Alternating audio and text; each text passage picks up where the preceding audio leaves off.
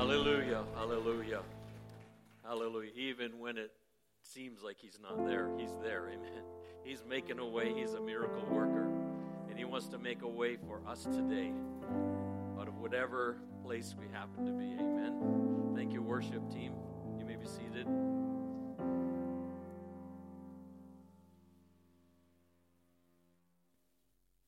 Welcome to the house of the Lord today. Good to see you. Can kind of see you through the bright lights, but anyway, I'll get used to that again.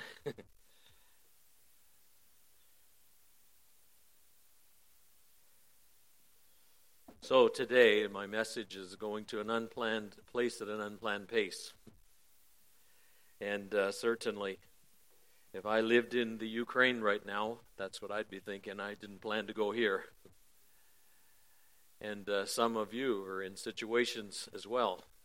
I got a phone call, or I should say an email from my mother this week and saying that my aunt was rushed to the hospital just around Christmas time. She had to go to Sudbury Hospital and just got the news that when she comes home, she's not coming home. She's going to be there in the hospital. That's it. Her kidneys are not functioning. Talk about going to an unplanned place. And now, in the hospital, there will be a special wing for those people that are going at an unplanned pace, right? It happens. You know, many years ago, before some of you were born, in 1970, Lynn Anderson had a number one song, and she sang a song that said, "I never promised you a rose garden," right? And then the next line in the song says, "Along with the sunshine, there's got to come a little rain sometime."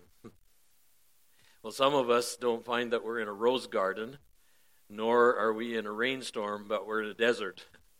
Sometimes we go through desert times in our lives, and today's message is about a desert and times in the life of one person where the desert brought all kinds of challenges and difficulties. So I said earlier, forced to go to an unplanned place at an unplanned pace. Princeton University, New Jersey, private Ivy League school, the fourth oldest university in the United States of higher education, founded way back in the 1700s. B.B. Warfield, a renowned theologian, they say was the last great Princeton scholar. B.B. Warfield was a Presbyterian, and he was planning to continue his career as a preacher, and yet he was also one that had higher education.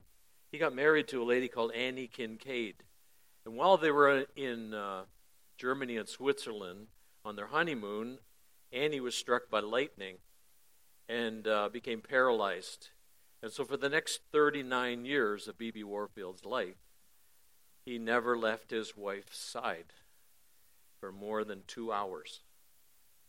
He turned down every denominational appointment, and he became a Princeton lecturer and theologian. He chose that job because he could go and teach at Princeton and then come back and be at his wife's side. No more than 2 hours for 39 years. Folks, talk about going to an unplanned place at an unplanned pace. We're going to look at a number of scriptures today found in the book of Genesis. We're going to study the life of one who is the first recorded person in the Bible to have ever seen God, the first person ever to have a desert experience, as recorded in the Bible, the first woman ever to choose a wife for her son, and the first woman to ever be the founder of a town, and she's the mother of many nations that are found in our world today. And we will meet her momentarily, but let's just pray for a moment. Heavenly Father, we thank you for your word. Most important thing that we're going to hear today from this pulpit is the Word of God.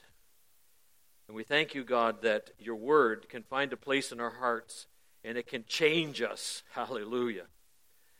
Although a man speaks at the front, God acts. A miracle happens every Sunday, not the ones that we think about, but that miracle of the Word of God taking a place in our hearts and germinating and bringing fruit and bringing victory. Hallelujah. Making a way where it seems there is no way. So God, take your word today and allow it, God, help us to allow it to be a sword that will pierce to our hearts and help us. In Jesus' name we pray. Amen. So let me set the stage for the entrance of this lady into history. About the 6th century BC, the world was a mess, morally a mess. Spiritually dark time, idolatry rampant no matter where you went in the world. And so God had a plan to remedy this. He was going to pick a very special person.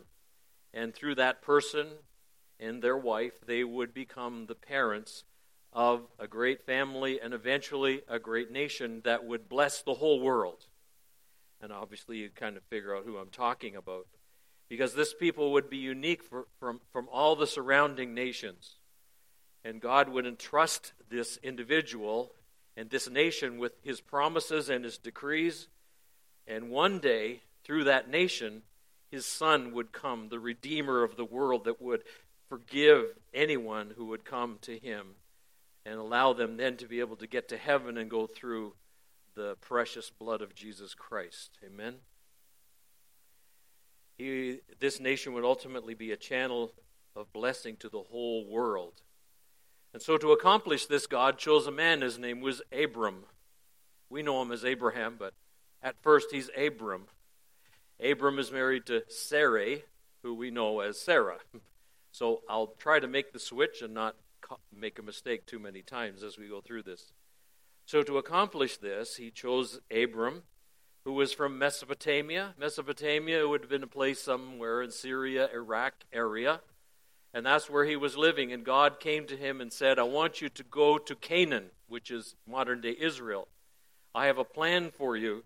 And so Joshua summarizes this in the Bible in chapter 24. It says, this is what the Lord said, the God of Israel says, long ago your ancestors, including Terah, the father of Abraham and Nahor, lived beyond the Euphrates River and worshipped other gods. But I took your father Abraham from the land beyond the Euphrates and led him throughout Canaan and gave him many descendants. God selected Abram and chose him to be that one with his wife who would become the parents of a great nation, Israel, that would bless our world. And we're here today worshiping because God blessed that family, that couple. So Abram left as God commanded him, but he didn't quite totally obey. He went to Haran, which is in southeastern Turkey somewhere. And there he was.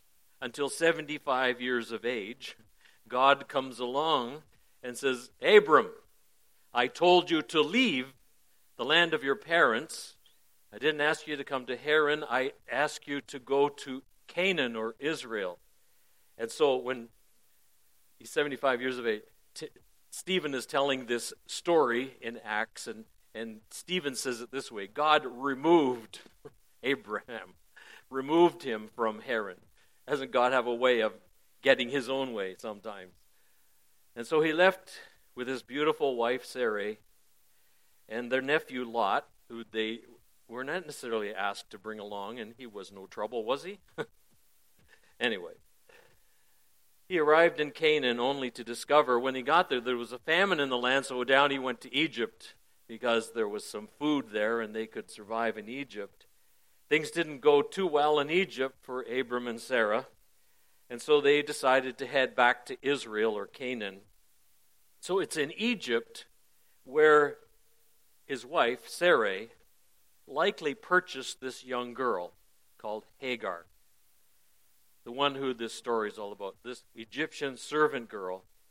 And so they head back, Abram, Sarai, and Lot, Hagar now, and a small entourage back to Canaan or modern-day Israel. Hagar is referred to as a Shepha, which means maid or concubine. This automatically would exclude her from certain social Hebrew or Jewish circles of the women, such as the community of women and wives, etc. Abram and Sarah lived in Israel, the promised land, now for about 10 years. And God comes to Abram, and he says, would you look up at the stars?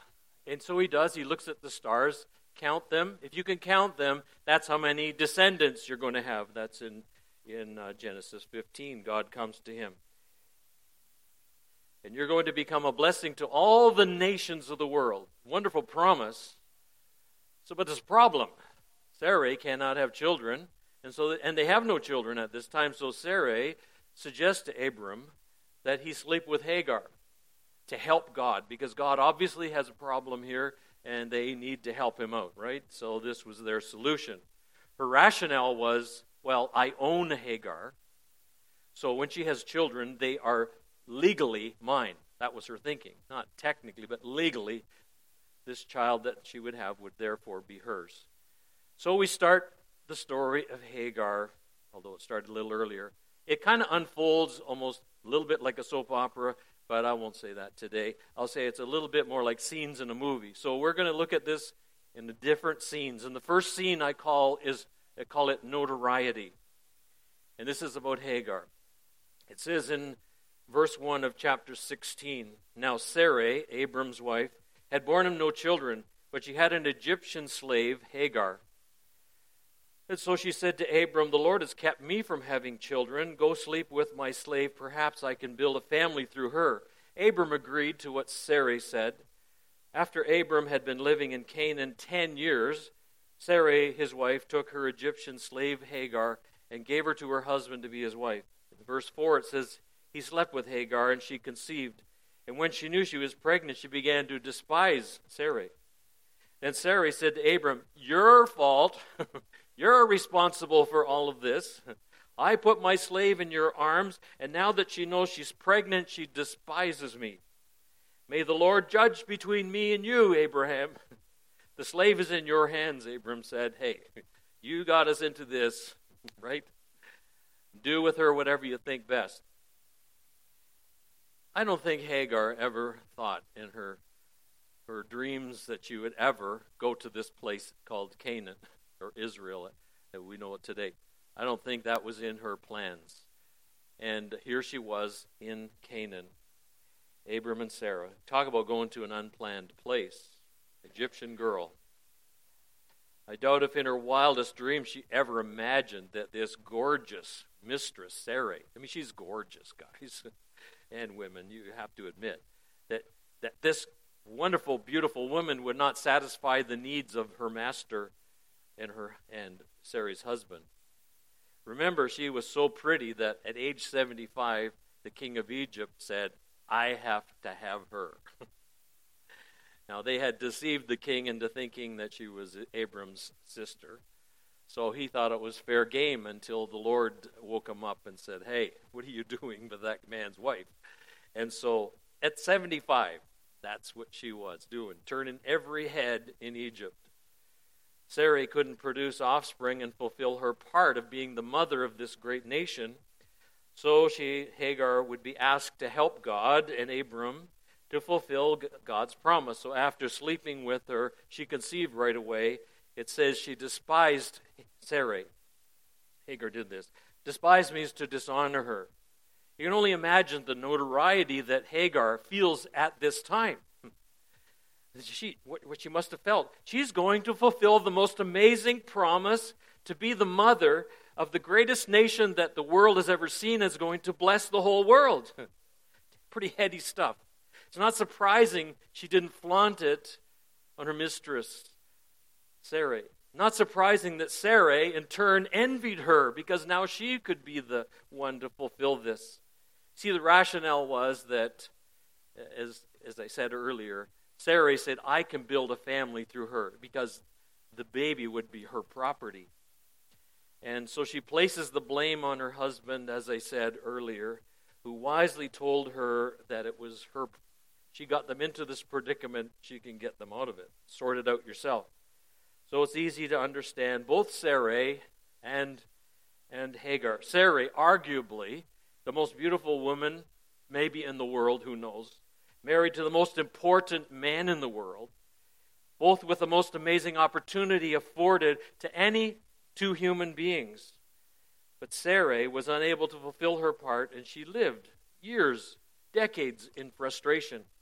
Hagar, on the other hand, a foreigner, a slave girl, is now carrying a child that is destined to change the world. Like I said, pretty heady stuff. Notoriety. Scene 2, obscurity. From notoriety to obscurity. It says in the next few verses, then Sarai mistreated Hagar, so she fled from her. The angel of the Lord found Hagar near the spring in the desert. It was the spring that is beside the road to Shur.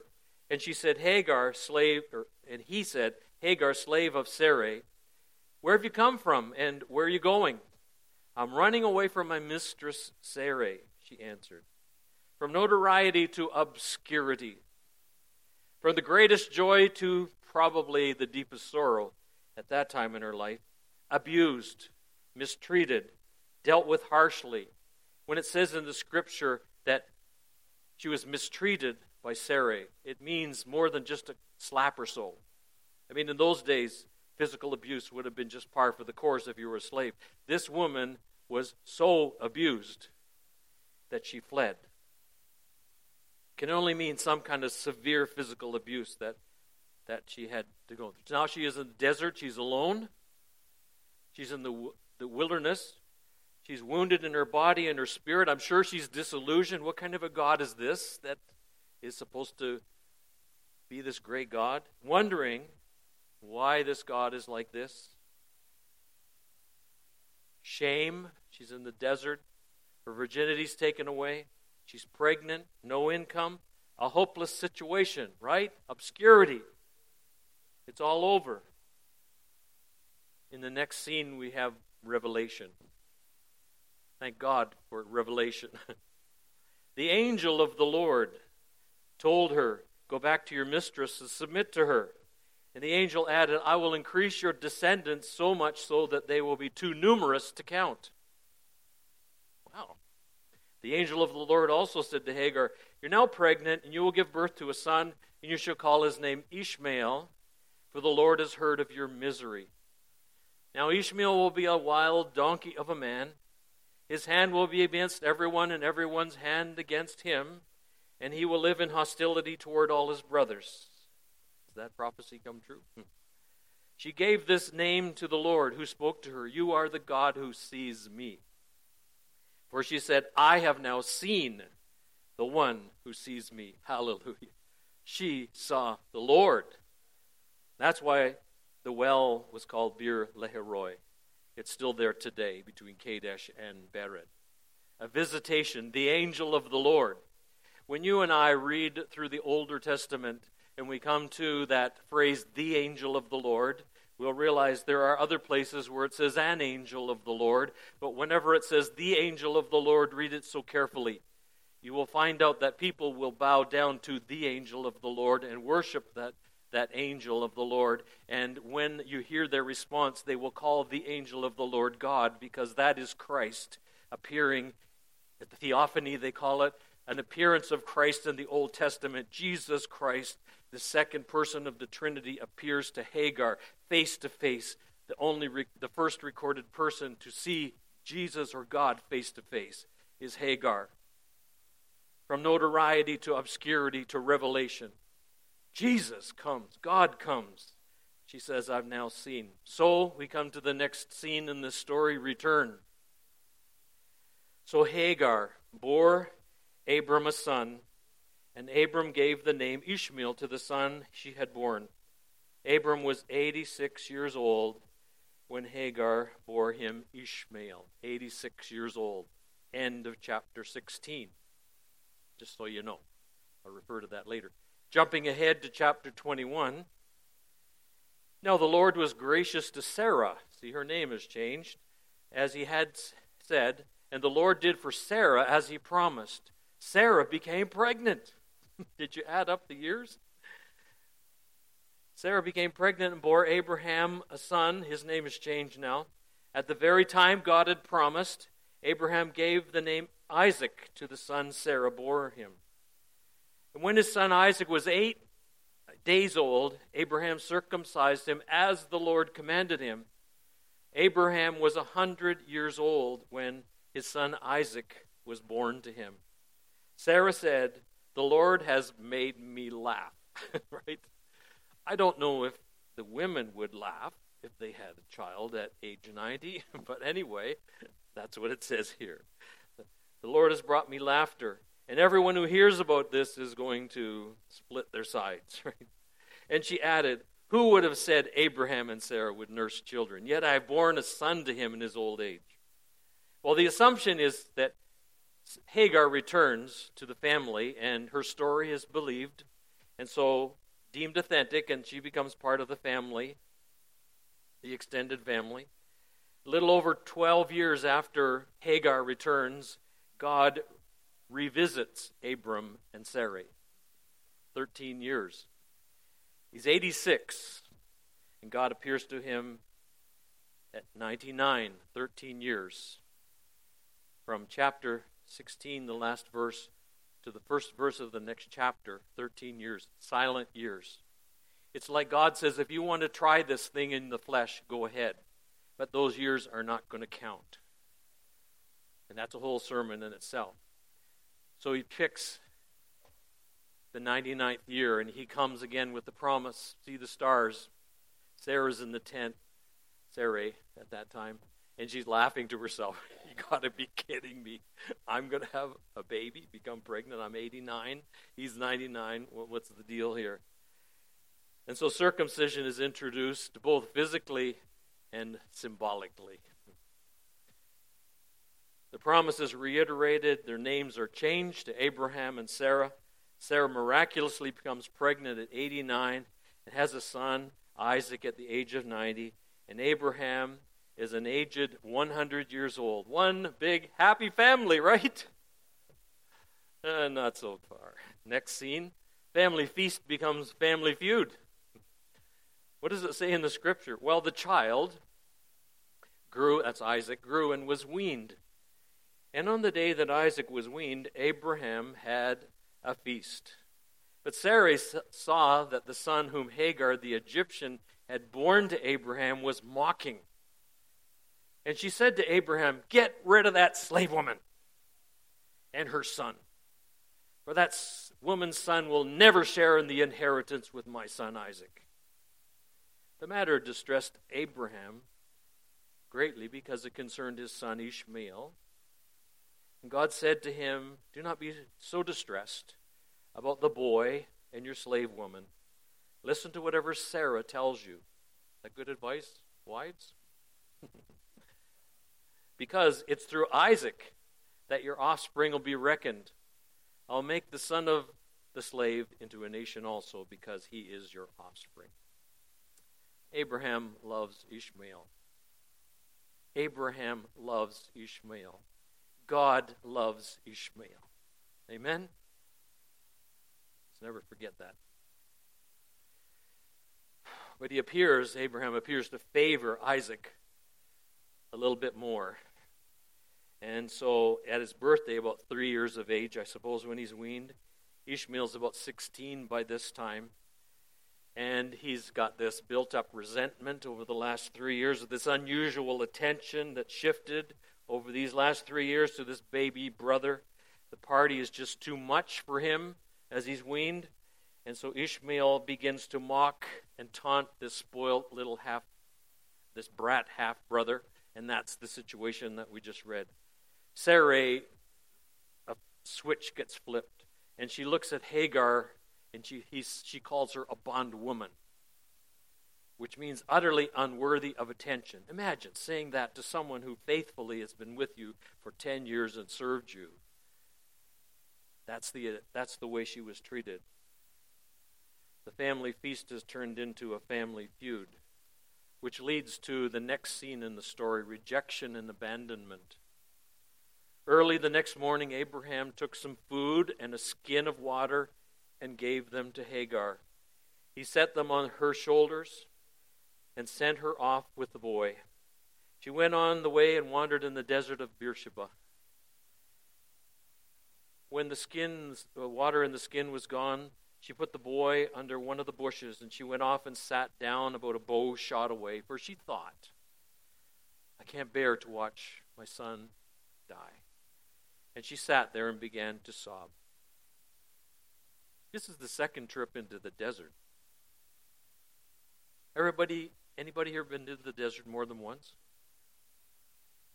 Well, she has. Second trip into the desert.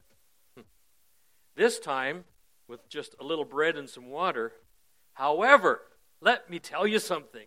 This time she's going back with something more important than food and water. She's going back with a promise.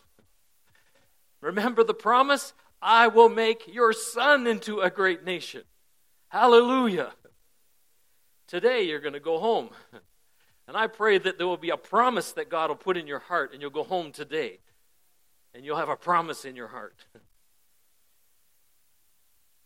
It says here, don't be so distressed about the boy. I will make your son into a nation also. Well, sometimes those wonderful promises are just hard to believe, aren't they? When you get into the deepest, darkest times in your life or the driest desert times in your life.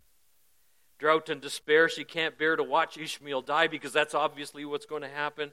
She goes about a bow shot away, doesn't want to hear him cry and die. Promises, I guess, are forgotten or disbelieved. We're not sure. Death is on the doorstep. What else would you or I have done? Right? Rejected and abandoned.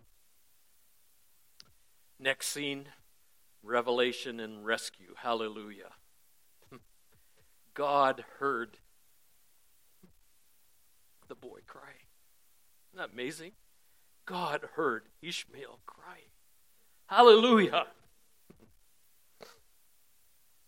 And the angel of the Lord, here he is again, God, called to Hagar from heaven and said to her, what's the matter, Hagar? Don't be afraid. God has heard the boy crying as he lies there. Today, God wants to say to some parent or grandparent, don't be afraid. Take heart. God hears that grandson, that son, that daughter crying. He hears them. Isn't that great news? He hears them. We know they're crying, but God knows they're crying. I forgot where I was now. Oh yeah. I think I read that scripture. Anyway, verse 18. Lift the boy up and take him by the hand, for I will make him into a great nation, reiterated the promise. Then God opened her eyes and she saw a well of water. So she went and filled the skin with water and gave the boy a drink. God heard the boy crying. Jesus visits in person a second time. Hallelujah. Needs are provided and promises reiterated. Revelation and rescue. And finally, the last scene is legacy. One verse, two verses, one slide. God was with the boy and he grew up. God was with Ishmael. He lived in the desert and became an archer. And while he was living in the desert of Paran, his mother got a wife for him. There she goes. From Egypt. They lived in the desert. That sacred place where people meet God. We meet God in the desert, folks. God was with the boy, it says in the scripture, and he became an archer. He learned how to hunt, and he provided for his mom. Isn't that wonderful? It says they were in the desert of Paran. Paran, or Paran, however you pronounce it, is a place of beauty. That's what it means. Hagar chooses a wife for her son, the only woman in the Bible who chose a wife for her son. Apparently, she lives the rest of her days in the desert as an independent woman and leaves this vast legacy that we have with us today called the Arab nations. She is known today as the mother of Islam, of course. Her legacy, a community, Bir Lahiroi, named the community. The well is still there today, they tell me. I haven't made it there yet. Kind of ran into some problems getting there one day. And then she's also the mother of many, many nations. You can see some of them there that are listed. So what do we take home with us today from this story? Well, First of all, she lived and suffered in silence. Sometimes people live and suffer in silence. Without any membership in that Hebrew community, she was an Egyptian, it says. The second thing was, she's a prime candidate for abuse. A woman who there is not one single solitary word ever recorded in the Bible of her. When you meet somebody that's like that, you can almost be sure that's a classic case of abuse somewhere when that person says nothing. Third, the first human being recorded, I'm not sure how Adam and Eve did it, but after them, the first person to ever see God, despite her rejection, her oppression, and her pain. Interestingly, in our Bibles, if we were to read it in the Hebrew, it says the angel of the Lord in our Bibles, English. But it says the first time he appears, he's the angel of Jehovah. Jehovah is the covenant name for God to Israel. And she's still part of Abraham's family. She's just been kicked. She's ran away. She's fled from the family. The second time he appears to her, they have washed their hands of Ishmael and Hagar. And he comes to her, and in the Hebrew it says, the God of Elohim, the God of all people. Hallelujah. Thank God he's not just the God of Israel. He's the God of every country, every nation, all the Arab nations, all the people in the world. He is the God of all those. And another lesson might be, Hagar's desert experience was caused by other people's unjust actions against her.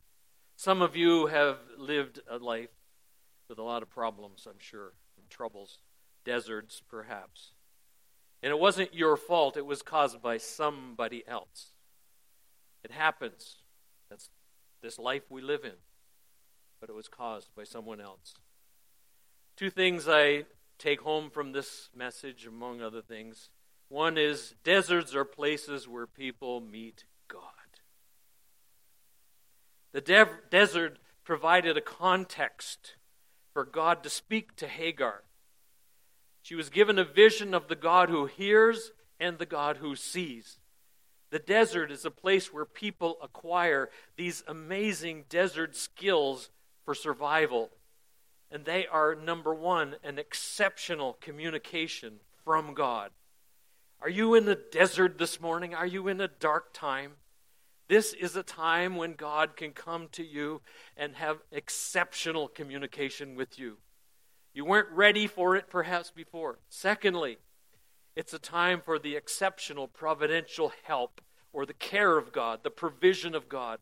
When you're in the desert, you learn to see God like you've never seen Him before. Hear God like you've never heard Him before. And you're able to see God come and provide supernaturally for you. That's the God that we serve. So yes, we're in the desert, and we don't want to be in the desert. We want to be sitting at ease around an oasis, I know.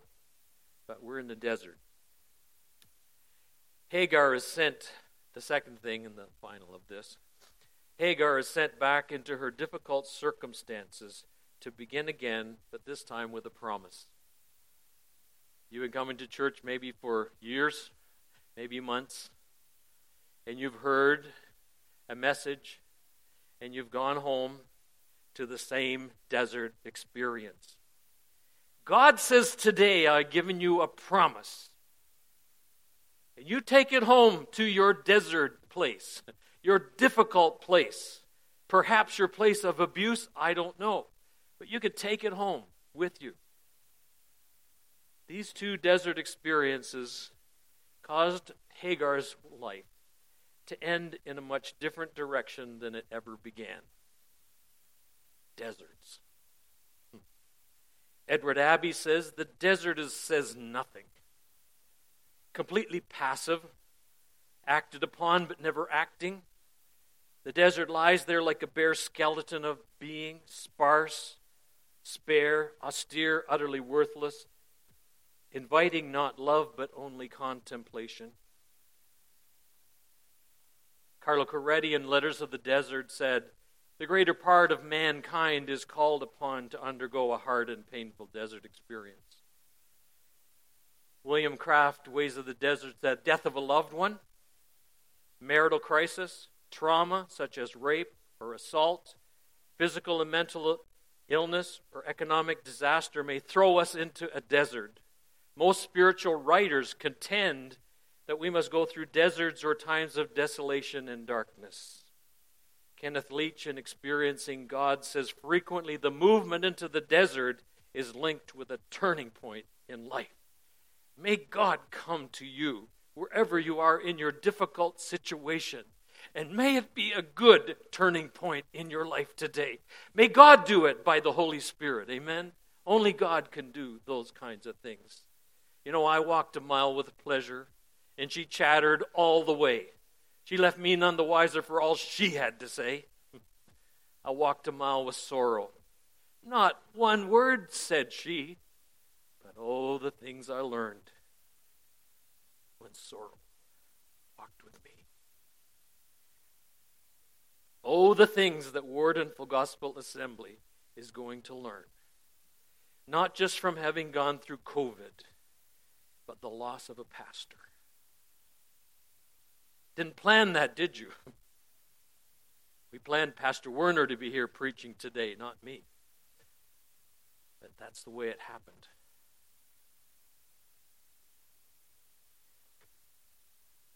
My last Sunday as a full-time regional director in Western District was the second Sunday in March 2020, and the third Sunday COVID hit us all, and we were closing our churches. So I was going to an unplanned place. I was planning to go to the Azores, stay at a Portuguese church, and have some time of ministry and have some time of rest, but that never happened. Unplanned. About 6 weeks into my unplanned COVID vacation came a phone call from my second son, and he was crying.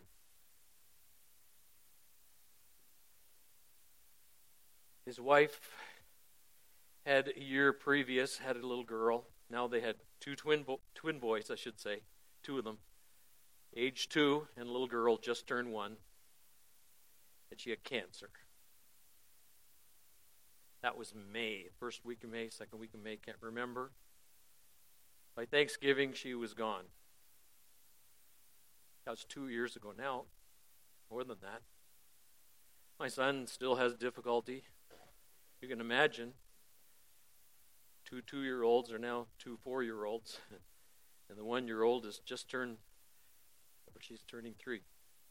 Anyway, talk about going to an unplanned place at an unplanned pace. Well, she was dying of cancer, and it's COVID, right? So you can imagine the challenges during that time. She's in Sudbury, so you always feel if we were in Toronto, at least we could get some decent care. You feel that way when you're out in the outskirts, and I think it would have happened, but didn't. Anyway, she wrote on the window of their kitchen, it's still there today, 2.5 years later, she wrote, "For we know that God works all things together for the good of those that love him." And I said to Sarah, that was her name, I said, "Sarah, I wouldn't dare write that, but you can write that. I wouldn't dare come to you. That's some kind of encouragement to somebody who's dying. Oh, all things are working together for good." I was pastoring in a church once, and this lady was a missions director, and we were good friends.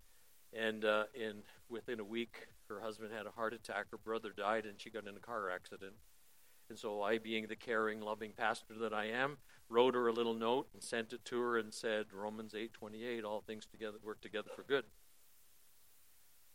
Sometime later, she said, when I read that, I just wanted to punch you in the nose. And now, I'm a little older, a little bit wiser, I completely understand what she's saying. There are some verses that just don't apply. It's better to be said by the person going through the trouble. One closing illustration is a lady, Thelma Thompson. She was newly married, and she married a military man who went into the Mojave Desert, which is east of Los Angeles in California desert. I don't think it's in Arizona. It's in there somewhere, in the Mojave Desert. Now, all the rest of the wives stayed behind, and she said, no, I'm going to be with my husband. We just got married. And so she went to the desert. And she said, he was out in training maneuvers. I quote some of the things she says. I was left alone in the tiny shack. The heat was unbearable, 125 degrees Fahrenheit in the shade of a cactus. Not a soul to talk to. The wind blew incessantly. All the food I ate and the very air I breathed was filled with sand, sand, sand. She was so miserable. And she wrote to her parents and told them she was going to leave her husband and leave that desert and go back home. She couldn't stand it 1 minute longer. She said, I'd rather be in jail than here. Her father wrote back just 2 lines. He said, 2 men looked out through prison bars. One saw mud, the other saw stars. Thelma says, I read those lines over and over, and I made up my mind to find out what was good in my present situation. So I began to make friends with the native people. And when I showed interest in their weaving and their pottery, they gave me presents of their favorite pieces that they refused to sell to tourists. She studied fascinating forms of the cactus and the yuccas and the Joshua trees. She learned about prairie dogs. She watched the desert sunsets. She hunted for seashells. Seashells? Yeah, at one time the Mojave Desert was an ocean floor. So she did that. She began to see the beauty in the desert. She began to study botany. She became an expert, and her work made its way into, I believe, the primary school textbooks. And so some of the pictures that we see would have been pictures that she would have taken about the beauty of the desert. Thelma says, what brought this about, this change in me? The Mojave Desert hadn't changed, but I'd changed my attitude. And in so doing, I transformed a wretched experience into the most exciting adventure of my life. I looked out of my self-created prison, and I found the stars. Hallelujah. God is holding out some stars today to people, some promises. Since COVID, the last 2 years, been a desert for most of us to a certain extent, others to a greater extent. Forbidden to visit dying loved ones, been there. Hospital homes and hospitals became prisons. No formal graduations for high school, college, primary school graduates. Athletes that worked so hard looking forward to that special draft day now had to watch it from their living room via Zoom. Have you ever found yourself in an unplanned place, going at an unplanned pace? Are you there today? Do you feel like you're in a desert? Take this to heart. Deserts are places where we can meet God. People meet God in the desert. So take that home with you today. Remember I said the second trip into the desert, she went with a promise? I want to let you know, if you're going back to an unplanned place at an unplanned pace, there's a promise or two that God has for us today. He says, don't worry about your children. I have a great plan for them. Do not fear, for I am with you, God says. Worship team, you can come. I will never leave you. I'll never forsake you. And I like what Micah 7:7 says. After Micah rehearses the terrible things that are going on in the land of Judah at that time, and he rehearses how bad it is, he says, but I will look to God, and my God will hear me. Hallelujah. Let's stand together. Our God will hear us. Amen. Hallelujah. Hallelujah. Worship team, just begin to worship or play softly. Heavenly Father, I pray for everyone that's here today or listening online. Heavenly Father, we pray that you would speak to them. We pray that Jehovah will meet them. Elohim will be there. Jesus will be there. Hallelujah. Jesus, visit each person that's hearing this today. For those in the midst of a desert situation, very difficult circumstances, worse than I've even mentioned today. God, give them comfort today. Give them strength today. Pour in that oil, that balm of Gilead, and encourage them and strengthen them and heal them. Father, we give this message to you. God, I pray that your word would be taken home and put in people's hearts, and they will have a jump in their step on Monday morning. Hallelujah. They will have new hope where it seemed there was no hope. They will see that spring of water. They will see the stars and not the bars. So Heavenly Father, bless your people that are listening today. Bless those that are in this sanctuary. Meet us, we pray, O God. We call out to you in the name of Jesus Christ, our Lord. Everyone said, amen.